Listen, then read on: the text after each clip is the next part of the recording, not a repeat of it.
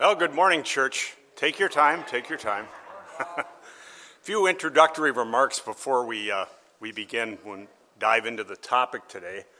And the topic is going to be gang tackling the problem of evil. I'll go on to explain what I mean by that as we proceed here. But I want to make an introductory remark about the idea of Christian apologetics, if you're not familiar with that term. Apologetics is simply defending God and defending the Bible as the Word of God and so forth. And the reason that I became so interested in apologetics was something that Dwight referenced last week, where he talked about a young man who had gone away to college, and he came back at the next break, and he was an unbeliever. And what I like to do is I like to endeavor into these issues because a lot of people's faiths are damaged because skeptics come along and throw out questions they can't answer. So when I ran into my own crisis of faith, rather than going to secular sources, skeptics and so forth, I went to see what men and women of God had to say about these issues. And I was very rewarded for having done that and found out that the Christian explanations for many issues were much greater than the skeptical type of things they throw out there. So our first point of departure today, we're going to kick off with 1 Peter chapter 3, verse 15. And I've got a cheat sheet, so I'll give you a little time to get there. I haven't done this for a while, so hopefully I have enough material to last till 4 p.m. when the sermon... No, I'll have to take a drink of water every now and then for my vocal cords, but other than that. So we read in 1 Peter chapter 3, verses 15, "But sanctify the Lord God in your hearts, and always be ready to give a defense to everyone who asks you for a reason for the hope that is in you with meekness and fear." In theology and Christian apologetics, one of the most difficult issues to handle is a subtopic called theodicy, that is, defending the character of God in light of the permeation of evil we observe in the world all around us. This is sometimes and more popularly characterized as the problem of evil, the problem of pain, or the problem of suffering. The 18th century Scottish philosopher, and we can put the first slide on right now. The 18th century Scottish philosopher and skeptic David Hume constructed his argument this way: "Is God willing to prevent evil but not able? Then he is impotent. Is he able but not willing? Then he is malevolent. Is he both able and willing? Whence then is evil?" Now this particular syllogism, and we can put up the next slide. This particular form of the argument was once believed to spell the demise of God that God described in the scriptures. Not necessarily any God, but the God described in the scriptures as all loving and all powerful. Now, but not so fast here.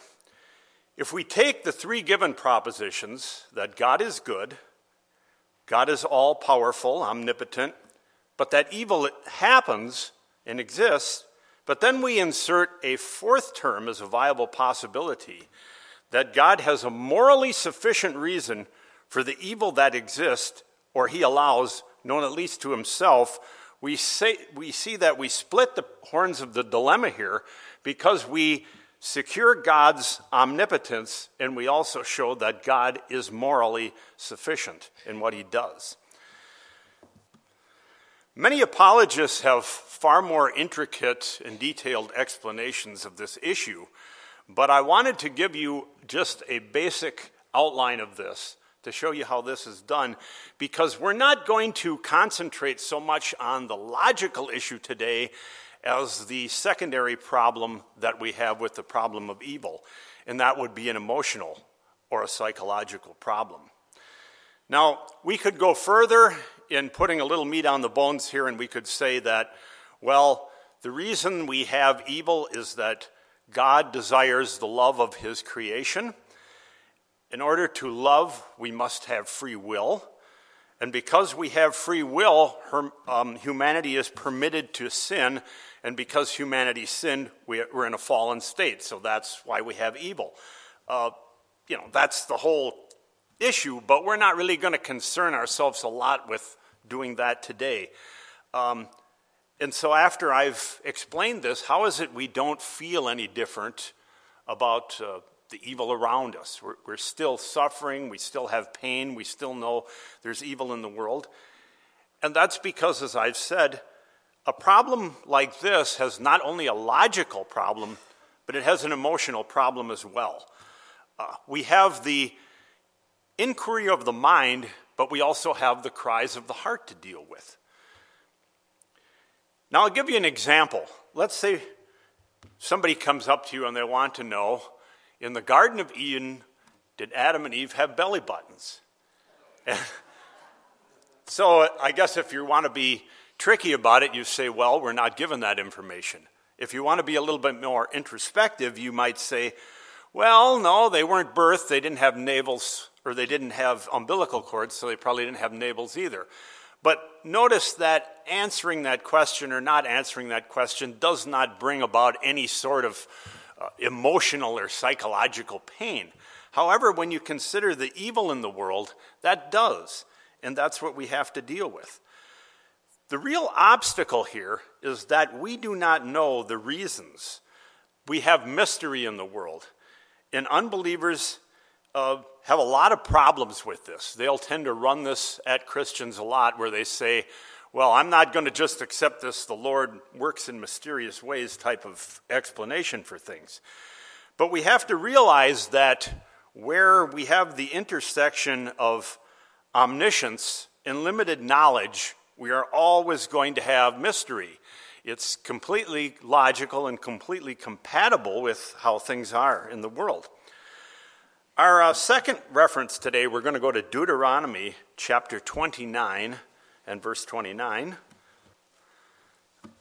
And we read, "The secret things belong to the Lord our God, but those things which are revealed belong to us and to our children forever, that we may do all the words of this law." Now, it says the secret things belong to the Lord. So there are things that we just don't know, no matter how great our quest is for knowledge, no matter how far scientific explanation goes, and we find the gap of knowledge being less and less, there are always going to be things hidden in God that we do not know, and those things may tend to vex the human spirit at times. So I'd like to look at Isaiah chapter 55, verses 8 and 9. In Isaiah 55, verses 8, we read, "For my thoughts are not your thoughts, nor are your ways my ways, says the Lord. For as the heavens are higher than the earth, so are my ways higher than your ways, and my thoughts higher than your thoughts." Again, we have to realize that when we have issues and we don't know the problems, God's thoughts are above our thoughts, his ways are above our ways. We must understand this as we proceed, as we go through our grief, as we go through our suffering, that God has a purpose for these things. And we have to keep that in mind as we endure these types of things. God's calculus, let's put it this way.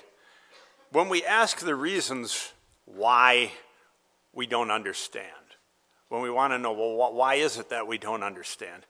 Part of it is that God's calculus is way beyond our understanding, just as we read in Isaiah. And the best example I can give to illustrate this that I can think of is, let's suppose that we take a child who's, say, 6 years old, just learning how to do mathematics, learning how to add and subtract, and that's about as far as they can go. So we bring that child into a classroom, and there's a chalkboard in there, and we have a quadratic equation written on the board. We hand this young boy or girl the piece of chalk, and we say, have at it, solve this equation for X or for the variable or whatever. And the child stands there and stares at the board for about 5 minutes and looks at figures and signs that may as well be Egyptian hieroglyphics written on a pyramid. throws the chalk to the floor and says, "Math is stupid," and bolts out of the room. Now, do we believe math is stupid? To the child it is, because the child doesn't understand. But there is a solution to the problem. It's just that there's the sophistication to solve the problem is lacking, the competence, what's needed. And we find ourselves a lot in that situation in a world of suffering and pain, where God has the answers to things, but those answers are so difficult. All the intricacies, all the web of different possibilities are so intricate we can't possibly understand it.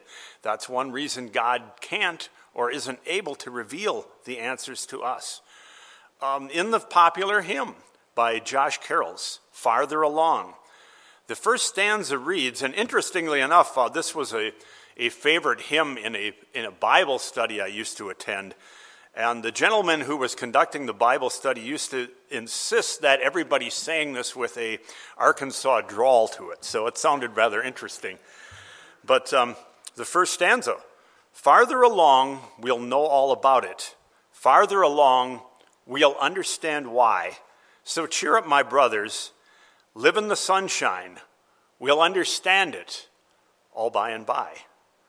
Once again, keeping the faith, understanding that we will eventually know these things. The answers will be there one day, but for the time being, we have to deal with the lack of understanding, the lack of knowledge we have, the fact that we don't know why these things are happening. Let's look at 1 Corinthians chapter 13, please. 1 Corinthians chapter 13 and verses 11 we'll start with. "When I was a child, I spoke as a child, I understood as a child, and I thought as a child. But when I became a man, I put away childish things. For now we see through a glass darkly, but then face to face. I know in part, but then shall I know even as I am known." Again, we have the illustration of seeing as a child, not seeing through the glass clearly. I know I've recently had some issues with cataract on my right eye, and when I close, I've got great vision in my left eye, but when I close my right eye, or when I close my left eye, everything becomes a little blurry, and it's like I'm looking through a glass that needs some Windex on it. Same thing here. We're seeing through a glass cloudy, but later on, we will see face to face. We know in part now, we will see everything more later on. We have that promise. There's a Christian apologist by the name of William Lane Craig who frequently engages in debate with atheists. And in the question and answer phase, a lot of times that occurs after these debates, he's frequently asked the question, well, is there anything that someone could say or something that could happen to you that would make you disavow God? And Craig thinks about it and then concedes, well, if something happened, for example, like I was told next week that my wife has terminal cancer and has 3 months to live, well, maybe if I was presented something like that, it's never happened to me before, so who knows how I would react emotionally or psychologically to traumatic news like that. But then Craig makes the point, he says, the wrong question, though, here is being asked. It's not, would I disavow God, but should I disavow God? And I have to be honest with you, I don't even remember how Craig answered that question. But for the rest of the study, that's what I'm going to try to deal with. What Dr. Craig here experienced in theory, I've experienced in real life. My wife and I used to sit over in that corner and go to the first service. And she passed away last fall, so I've had to deal with that problem, that particular issue of evil. And so what I want to talk about is how we can deal with that, how we can deal with what we don't know, the difficulties, the tragedies, the problems. So first and foremost, It's this. Our faith tradition teaches us that when a loved one dies as a believer, they're in the love, rest, and comfort of God. And here is where the rubber meets the road concerning a believer. When we're faced with this, we have to really believe. We have to really trust God for this.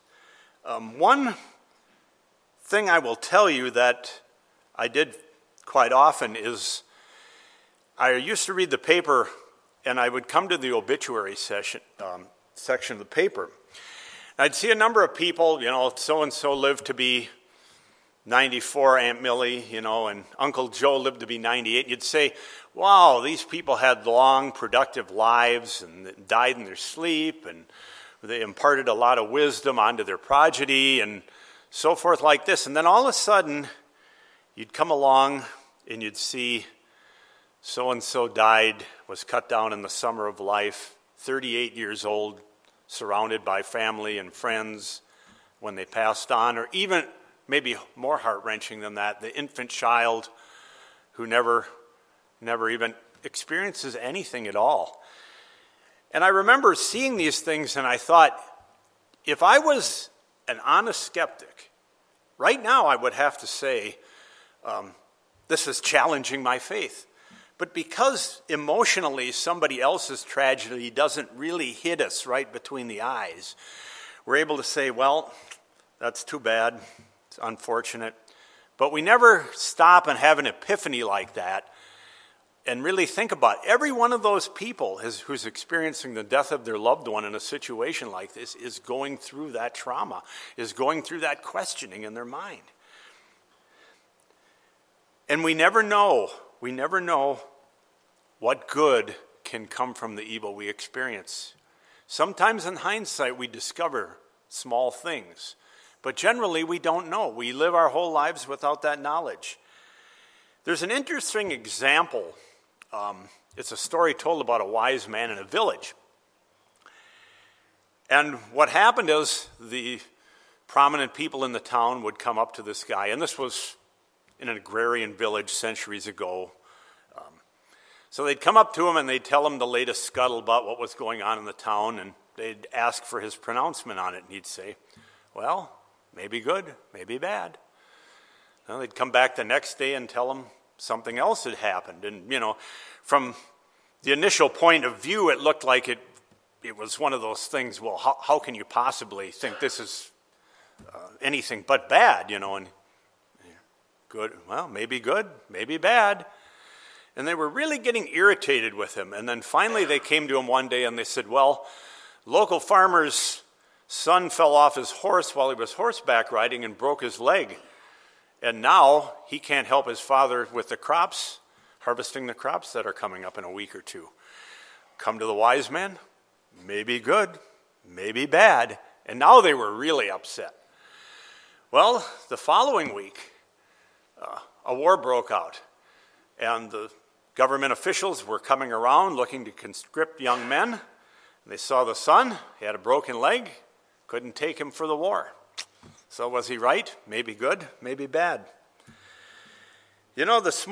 Yesterday, an interesting thing happened. I was working on my computer and I was printing some things out in colored ink, and everything was working fine. So then I hit the button to print out the notes I had for today, and guess what happened? Well, nothing happened. And I had color-coded some of the notes I had here so it would be easier for me to read, highlighting things and whatnot. And I thought, oh boy, what am I going to do now? And finally an error message popped up, and it said that I had the color cartridge was not seated properly. And it said that I needed to take it out and reinsert it or whatever, and I did that several times, and nothing still happened. So finally, what I did is I recoded everything in black and took the cartridge out, and then I got it to print in black, thank God, and I got it to work. But I just kept thinking, whenever you've got some kind of plan or you've got everything all mapped out, there's the devil with the details. So that was an interesting situation. But I thought to myself, what would have happened today if, for example, on the way here, would have got a flat tire and I couldn't make it on time. Well, would that be a good thing or a bad thing? Well, it depends. Suppose that what I didn't know is when I got to the next intersection, the sun was in my eyes. I pulled out in front of a speeding car going 55 miles an hour, was sideswiped and killed instantly. Well, was it good or bad then? Let's suppose that I did pull out in that intersection, was hit by that car, 55 miles an hour, killed instantly. Is it good or bad? Well, let's suppose at a memorial service for me here, 5 people hear the word for the first time and they're convicted. Was it good or bad? That's the way you got to look at things when it comes to this. Back in 2008, things were going very well in our household. Things were going very well for me personally. At the time, I was probably writing for maybe 10 different websites. I was involved with a local newspaper here called Together in Faith. It was distributed to a number of Roman Catholic, I think 300 congregations, and I thought, wouldn't that be great for an evangelical writer to be able to get the message out to that group of people there. I was involved in a very liberal publication called The Daily Scene. They invited me to be their conservative writer, token writer for that. I had been invited to participate in a couple of debates. My wife and I had just been invited to do a conference in Crystal Lake, Illinois, where we had gone down there and she read her poem on abortion, and I did a presentation, a pro-life presentation. A guy had called me up right after that, wanted me to come out to his charter school in Pennsylvania. Everything was just going great. Well, 3 months later, my wife and I stared at the ruins of our house, and if you could put up a slide, we'll show you that in just a second. That's what my house looked like after it was done. Some people thought that this had been a hurricane or a tornado. This was actually a fire, and what happened is because it was an old remodeled farmhouse, they used sawdust for insulation. The fire went up through the wall spaces, and they had to come in with a backhoe to knock it all down in order to put the fire out, to extinguish it. And so basically, as you can see, there was very little salvageable in the debris. But a couple of days after this fire occurred, my wife reminded me, do you know, Bob, last Friday we had finished reading the book of Job. See, on our own, we did the same thing we do here at Calvary, where we read a chapter or so every night in the scriptures. And 3 days before that, we had finished the book of Job. So was it prophetic? You tell me. Interesting thing happened, though, after that. This occurred before we were members at Calvary. We were members at another local church at the time. And there was a woman there who had a brother, and he owned apartment in downtown Kaukauna. He had owned apartment buildings and happened to have a furnished apartment available at that time. And my wife and I moved in because it was downtown Kaukauna. We lived in rural Kaukauna, and we wanted a place close by where we were able to go and look, we had to work on the property. So anyway, after we were there for about a month, I got up one morning and she said to me, you notice that house across the river, she said.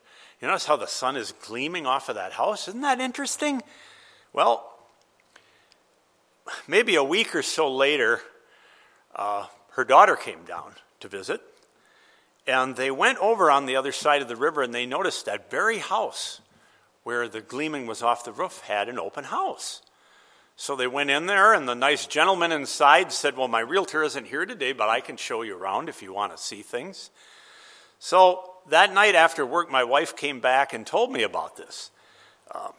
And she said, I want you to come over and look at this cool house on the other side of the river. So I had a day off coming up, and I said, okay, I'll go over there and look. And we're walking around in there, and, looking at the architecture and the inside, the interior, and I said, yeah, this is really interesting, and so forth. And then finally, we go into the study, and I see all these books in there, and I go, this guy must really be theologically astute. He's got a lot of the same books I have sitting here. And so,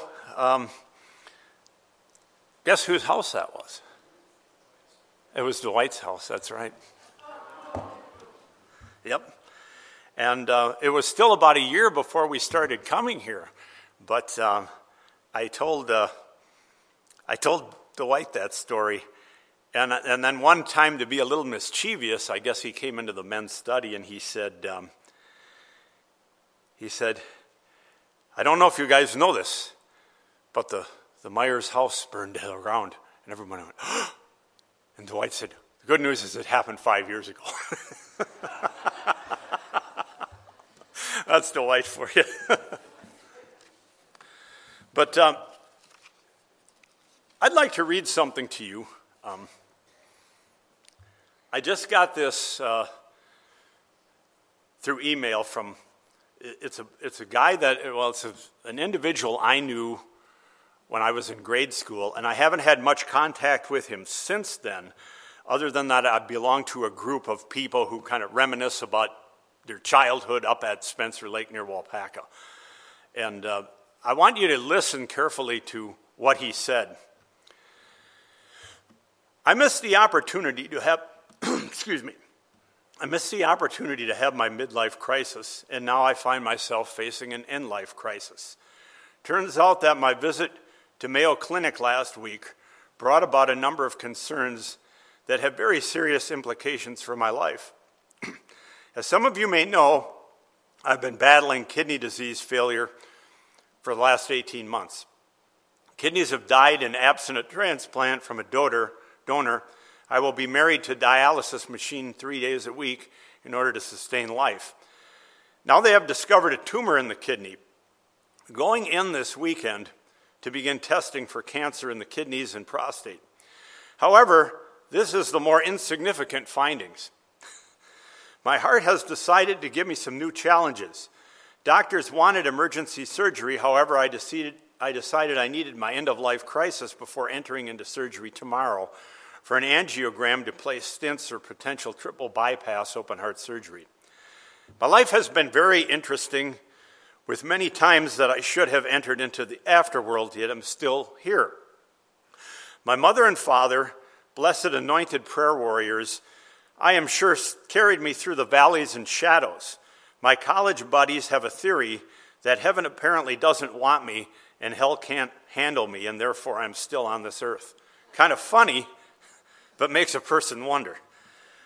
I totaled out many vehicles, was hit by a train, rear-ended by a vehicle going 80 miles an hour, rolled a truck due to black ice, divorced from my college sweetheart, who a few years following came to me with a heavy heart and asked my forgiveness for what happened in our life. No hesitation to forgive. However, as many of you know, she was 2 months later brutally murdered by her second husband. Probably the hardest thing I have ever had to face was to take my 3 adolescent children to that funeral and process of guiding them through life's injustices. Then an injury to my left leg left me challenged with diabetes and infections that went into my blood. Looking like I was going to lose my leg, I faced a second heartfelt injury in my life. Conversations one night I was told, this is not what I signed up for. I was promised a condo on the beach. Now you can't even walk on the beach. Just so you know, I'm not going to take care of a cripple, and I don't want to be married to one. Ouch. The next day, her girlfriend found me at lunch and served the papers. She was gone. The only thing I will say to clear the record is that it always takes two to disagree. Moving forward, I will focus on what I call the 3 G's in my life. God-given greats. I'm a blessed man with 3 fabulous children who have lived a hard childhood with a disastrous death of their mother and then a blended family that had all of the issues of blended families.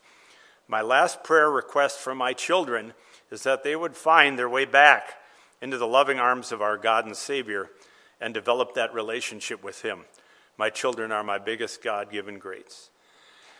Isn't it amazing that this man, after going through something that is somewhat parallel almost to Paul's perils as outlined in 2 Corinthians chapter 11, can still be grateful after all these things?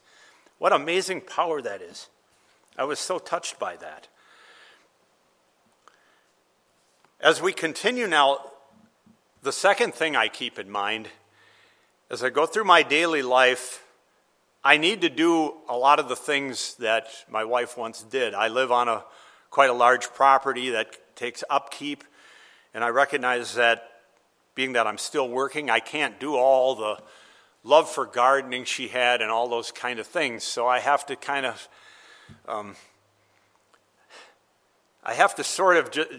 just do the things I can do and not be as meticulous. So what I realized is this. I think of myself when I'm out there pulling weeds in the garden as I'm sort of standing on her shoulders. I may not always be as competent and as adequate in doing it, but nevertheless, I feel as purposeful. And on the evening that we had the funeral service here, I was down in the basement. And I had remembered back in time when I had an older friend, I was in my teens, and this individual had a spiral notebook where he wrote down all these, when he read, he wrote down books of quotations.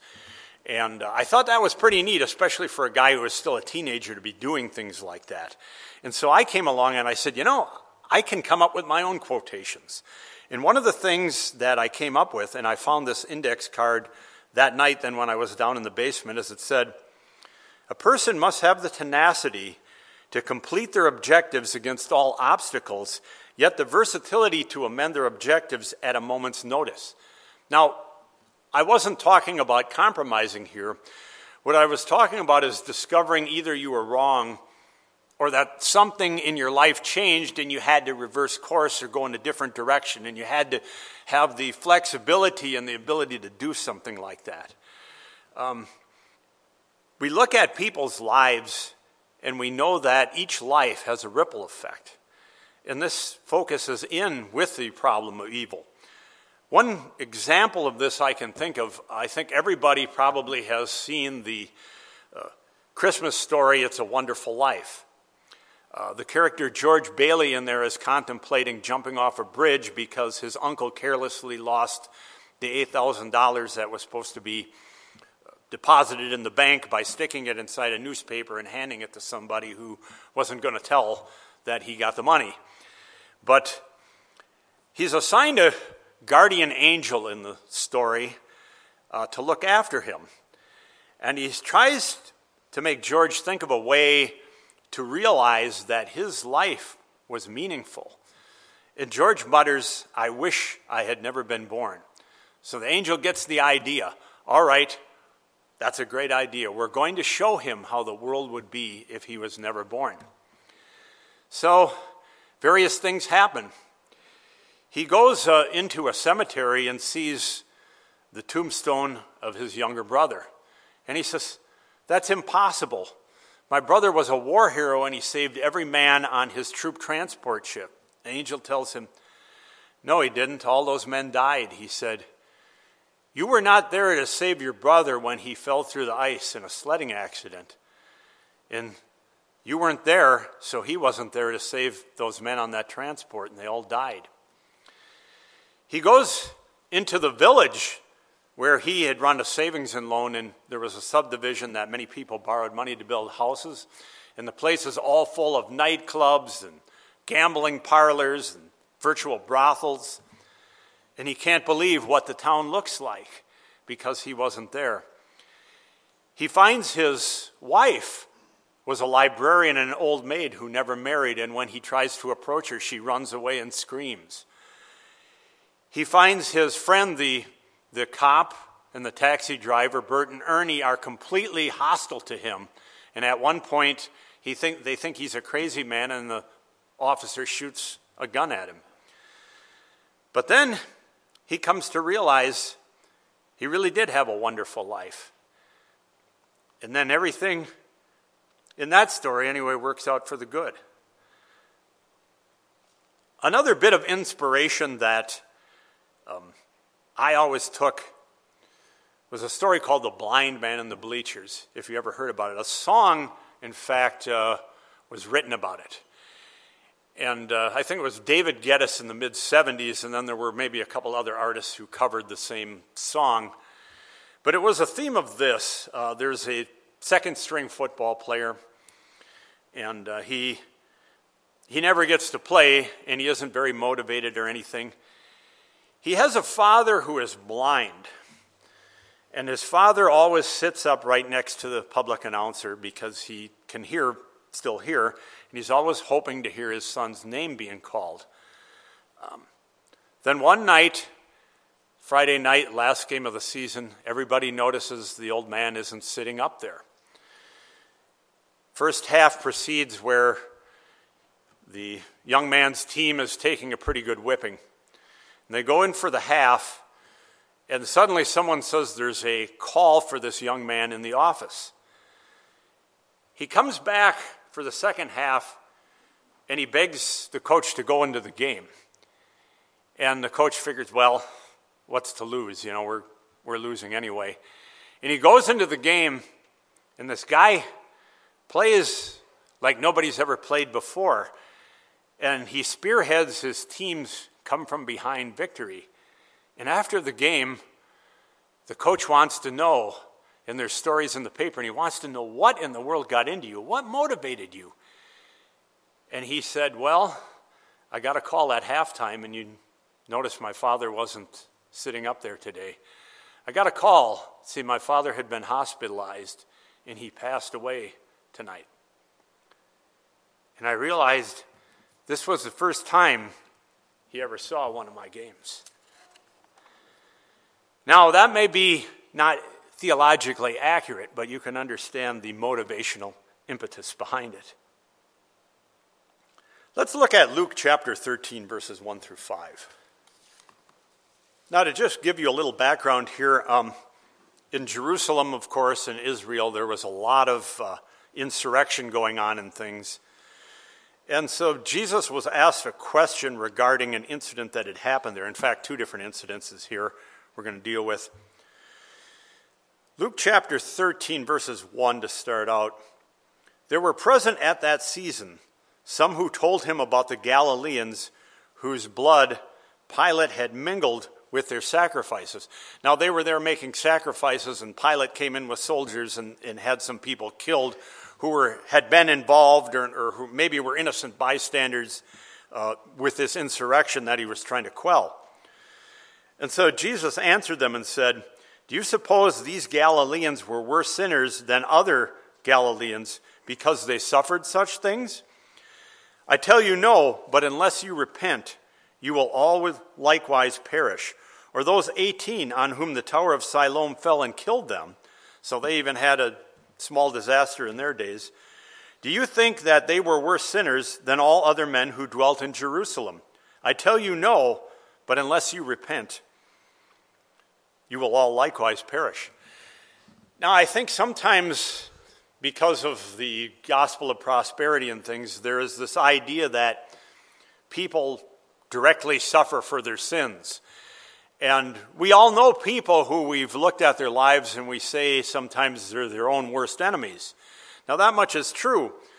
But sometimes people have had unnecessarily guilt and anguish because they thought they were suffering because they did something wrong. They offended God in some way, and he was taking out their retribution on them. Now, you notice Jesus doesn't come up with any sophisticated calculus for explaining why these people met these fates. But he says they were no worse sinners than anyone else, but unless you repent, you will also perish. Something to remember here. Interesting story is told about the poet John Milton. Late in life, he became blind, and the Puritans had beheaded in England Charles I, the king. And Charles II, the son, came to Milton and said, the reason you've suffered blindness is because your folk had beheaded my father. And he said, well, if God's judgment has made me blind, what can we say about your father's head? Thought that was interesting. Let's look at Romans chapter 8. And when you get there, you can keep your finger there because we will be going back there after we go to another verse. Romans chapter 8, starting with the 20th verse. For the creation was subject to futility, not willingly, but because of him who subjected it in hope. Because the creation itself will be delivered from the bondage of corruption into a glorious liberty of the children of God. For we know that the whole creation groans and labors with birth pains together until now. Not only that, but we also Not only that, but we also know who have the first fruits of the Spirit. Even we ourselves groan within ourselves, eagerly awaiting for the adoption, the redemption of our body. Now, notice that it's not just humanity that is in a fallen state, but all of nature, all of the created order, all of the animal kingdom. With man, I believe they refer to this as federalism, the concept of federalism, where man was the representative for nature as a whole. And so the sins of man brought nature, conflict with man and nature, conflict with man and all of God's creation here, not just man with God. So the entire creation is groaning and laboring with birth pangs. So the whole world is askew. The problem of evil occurs because of this imbalance, so to speak. Interesting example of a concept in Christianity we refer to as common grace. We'll see this in Matthew chapter 5, and keep your fingers in Romans 8 while you turn there. Matthew chapter 5 and verse 45. That ye may be the children of your Father which is in heaven, for he maketh the sun to rise on the evil and on the good, and sendeth rain on the just and the unjust. Again, the concept they describe in theology as common grace, that we see people all around us that look like they're doing bad things and they're still prospering. We see people we think from a human point of view who are doing good things, and they suffer bad and suffering and punishment in their lives. But that's generally how the world works in this fallen state. And God has this common grace that even the unbeliever is going to prosper in some respects. Now we're going back to Romans chapter 8 again. And we're going to deal with the original text that we started out with, this gang tackling the problem of evil. Romans chapter 8 and verse 28. And know that this particular scripture is probably one of the more mangled and distorted verses because it's sometimes not, it's truncated or it's sometimes not completely read properly or understood properly. But here it is. And we know that all things, what? All things, even the evil things, work together for good. For whom? Them that love God, to them that are called according to his purpose. According to whose purpose? Their purpose? God's purpose. I had a plan all in place. I had planned to retire this year, possibly go with my wife down to Florida for the winter. That wasn't God's plan, apparently. I have to struggle with that in my life. There's a reason why I'm in the situation I'm in right now. I don't know what that is for sure. Maybe I'll find out in this life, maybe I won't. But it's something I have to contend with. But you notice that all things work to good for people who are called according to God's purposes. This promise is not made to the unbeliever. A lot of people have little plaques, sometimes you'll see them, little inspirational plaques. We know that all things work together for good. Not necessarily. Not for everybody, but for those that love God and are called according to his purpose. So it's a pretty good thing to be under God's thumb on this. So we understand this in a different light sometimes. When I was 18 years old, I went to a Bible study. And if you'll turn to 1 Kings chapter 19. And anyway, it was about Elijah fleeing from Queen Jezebel. And, it's a familiar passage that people probably have heard many times in various studies and so forth. And at the time, I was thinking to myself, well, it's another study about some important figure in the Old Testament, but I'm not really sure it has a lot of applicability to me now, and I'll just listen and so forth. But since then, I can't tell you the number of times when this has come up in my own life. The example here, we want to look at 1 Kings chapter 19 and verse 4, describing Elijah's mourning. Now, he's being pursued by the soldiers of Queen Jezebel again. In the context of this is Elijah has just performed a tremendous miracle where he has ignited a fire with God's power from heaven after dousing all the timbers with water and so forth. And he challenged the priests of Baal to do the same thing, and they're unable to do it. So he got rid of all these guys. And Queen Jezebel was not happy about her religious order being destroyed. So even after he's seen this, now he's depressed and on the lam here. And he's very despondent, sitting under a juniper tree. But he himself went a day's journey into the wilderness. That's a long way to walk, folks. And he came and sat down under a juniper tree, and he requested for himself that he might die. And he said, "It is enough now, O Lord. Take away my life, for I am not better than my fathers." Here we have one of the greatest prophets in the Old Testament, a man who saw the mighty workings of God, who saw God's miraculous signs. And yet, in a short order, being under pursuit, being under pressure, he asks for God to take his life. I have to be honest with you. I've felt that way at times. I've thought at times I'd prefer to just go to sleep tonight and not wake up. I've felt that despondent, and I felt ashamed for feeling that way sometimes. But even a man like this, who has seen the greatness of God, still has those times. And it's not unusual for us to feel that way at times. It's very difficult in our journey through life. It's very difficult. So I want to close with this thought that I've sometimes said when I've done eulogies at funerals. And it's this: even when we are experiencing our highest mountaintop moments of exhilaration, given the fragility and the uncertainty of life, we yet have nothing more than the promises of God holding us upright.